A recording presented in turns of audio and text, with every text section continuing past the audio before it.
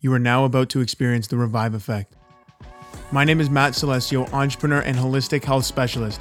And if you're ready to start your health journey but don't know where to begin, you are in the right place. At Revive, we create better ways of living for our generation by changing the conversation around health. And each episode shows you exactly how to build health into your life. You'll unlock tactics to improve your sleep, nutrition, anxiety, self-talk, and mind. Break free from quick fix culture because it's time you learn to love your body and start to feel like the real you again. Welcome to the Revive Effect.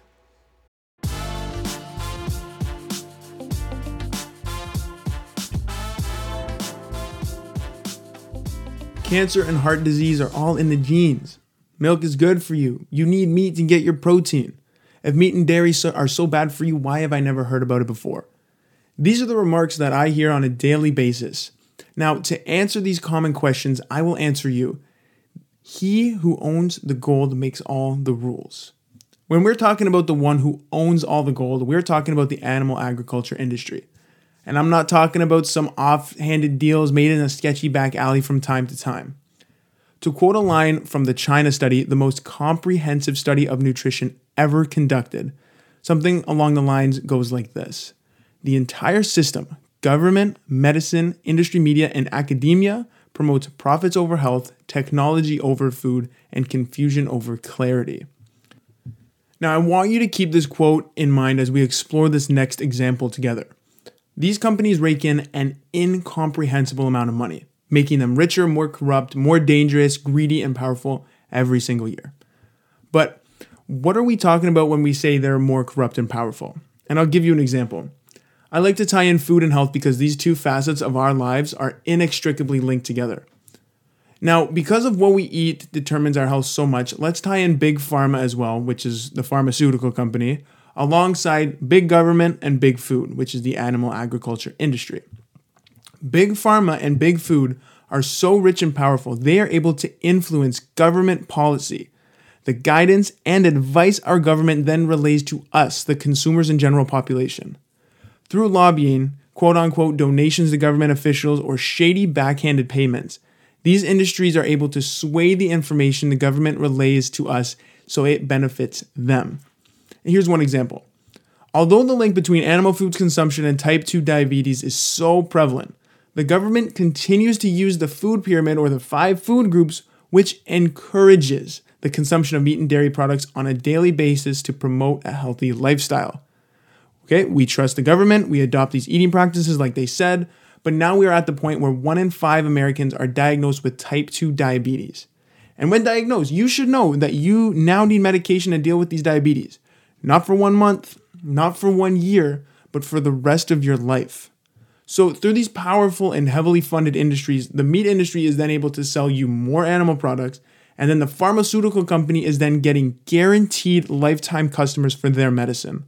It's not difficult to see the corruption and misinformation coming to the surface once you understand the mechanisms that turn the gears behind these systems behind the scenes.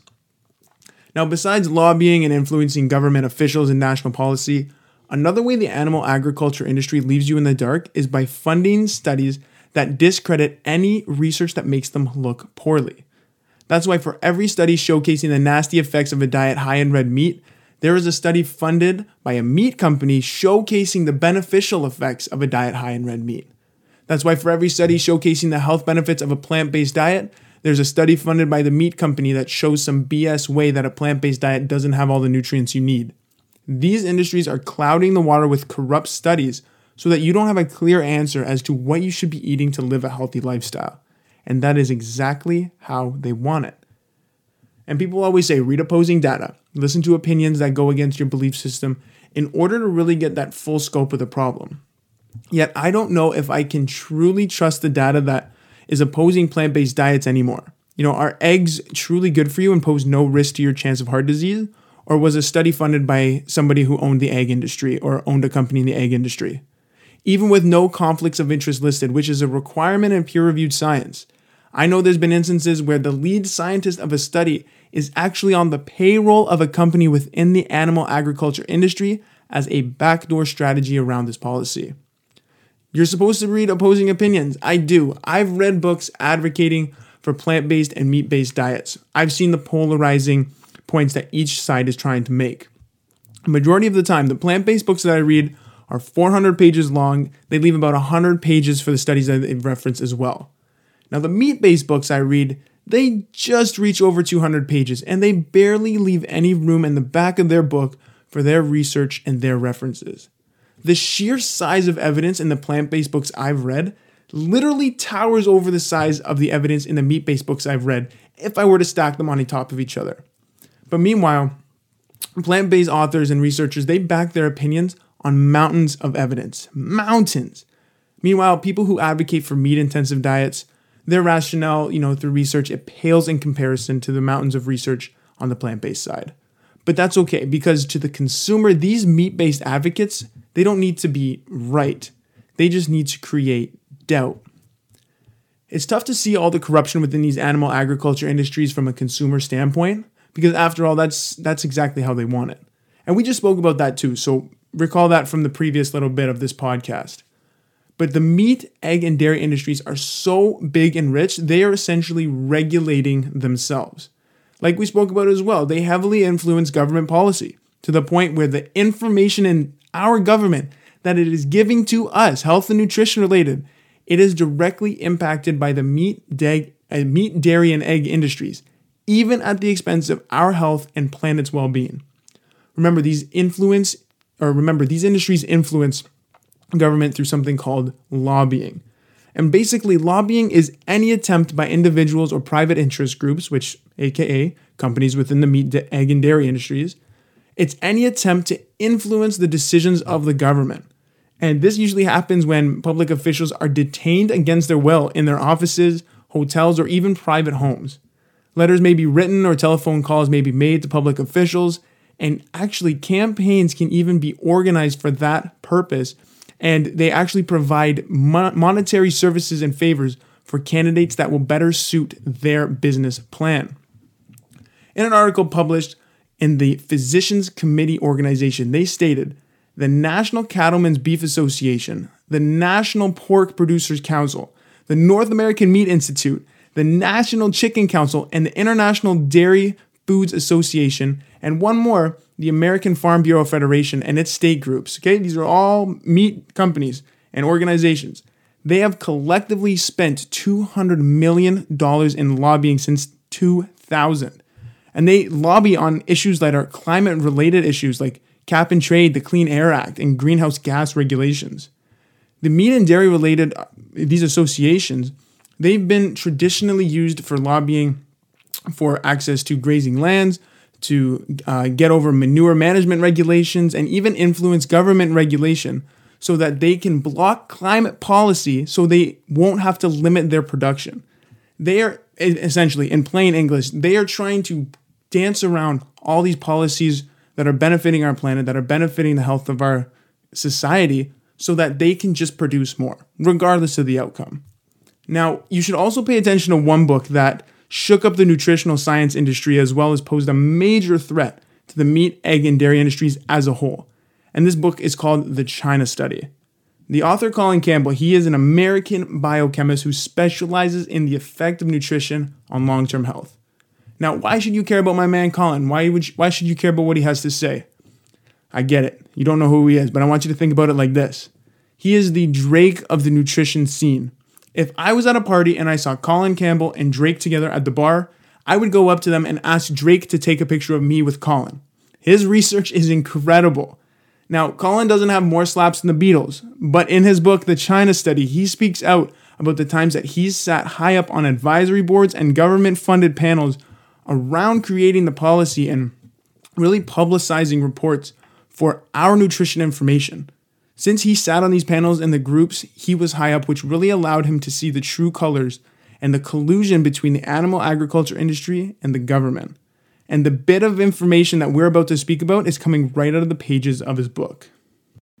At one point, Colin was invited to sit on a panel to put together a report that showcased the link between diet, nutrition, and cancer. Now, during this time, a group called the Public Nutrition Information Committee was formed, the PNIC.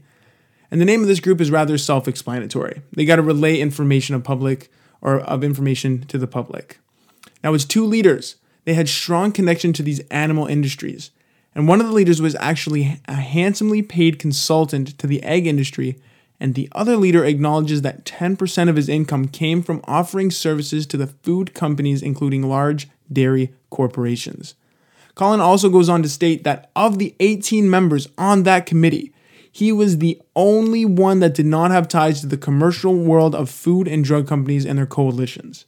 Many enjoyed handsome benefits, including first-class travel, cushiony consulting fees, all paid by animal companies.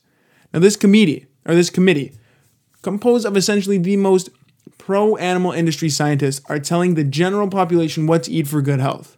This is like creating a panel of scientists who are paid by cigarette companies to tell us which cigarettes are the best one to smoke. Now, Colin later goes on to state in his book, in the world of science, as a scientist studying the effect of nutrition on health, they are not free to pursue their research wherever it leads, coming to the quote-unquote wrong conclusions, that is, showing the link between animal foods consumption and related diseases, obesity, and mortality. Even through first-rate science, it can damage your career. It's not uncommon for the animal industry to influence that scientist's personal career and research to the public in a way that either buries it so we cannot find it, discredits it through industry-funded studies that oppose it, creating more doubt, more confusion, and more misinformation. Or lastly, they will label the scientist as a quack or a crazy person, and it degrades the weight of the research that was discovered, even if it's top rate, even if it's first rate science. Now, here's the point I want you to take away from everything that we spoke about, the corruption and the influence behind these industries on your health. The food industry is built around marketing. This industry is an identical mirror to what tobacco companies did in the past. Like cigarettes, food has an addictive property, like sugar, hyperpalatable processed foods, aka chips. It's funny how you can't ever have just one, right? Think about fast food restaurants, even cheese. Everybody says, I could never go vegan, I can't give up cheese, and there's a reason. Cheese has morphine-like compounds called casomorphins that attach to the brain's opiate receptors, making food even harder to resist with its high levels of fat and salt already in there on their own. In a report from Thrillist, they stated, in cheese, we get massive concentrations of fat and salt, which our highly evolved brains continue to love. Combine this with the opioid-like casomorphins that is in cheese, and suddenly this food goes from very delicious to extremely irresistible. I think we can agree, just like cigarette addictions, we can adopt food addictions.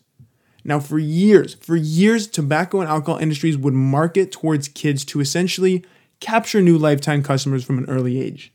But since then, we smartened up. We said, okay, we got to stop letting tobacco and alcohol industries market to kids, especially towards kids, because there's a direct link to chronic disease and negative health outcomes of these products. Yet the food industry is doing the same thing, and there are no laws around marketing these animal foods associated with chronic diseases. Bacon is actually named a class 1 carcinogen, like cigarettes. Beef has been classified a group 2A carcinogen, meaning it probably causes cancer. Yet we allow the infamous Happy Meal to penetrate our children's lives and health. Bacon and eggs are depicted as the classic high-protein, healthy breakfast. Cow's milk consumption has even research showing its links to autoimmune diseases. One of the causes of type 1 diabetes, multiple sclerosis, and vitamin D deficiency, plus osteoporosis and prostate cancer. Yet, knowing all this links between milk and these diseases, we allow school milk systems to run rampant through our educational system, and the industry actually teaches kids about the health benefits of milk. People, we grew up in that generation of school milk programs.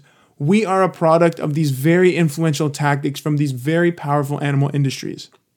I remember once having a conversation with my friend who swears he never wants to drink milk again because he's seen the disgusting process that goes on within the dairy industry to obtain the milk. If you ever watch it, you will never have milk again. I invite you to check that out. It is repulsive.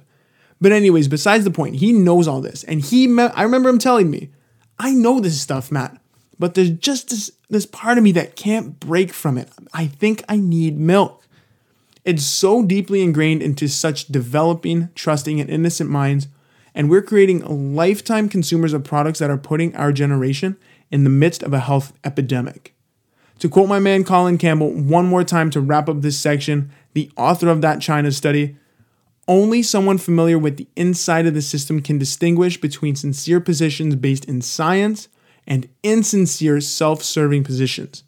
I was inside for many years, working at the very top levels, and I saw enough to be able to say that science is not always the honest search for the truth, and that so many people believe it to be. It far too often involved money, power, ego, and protection of personal interest above the common good.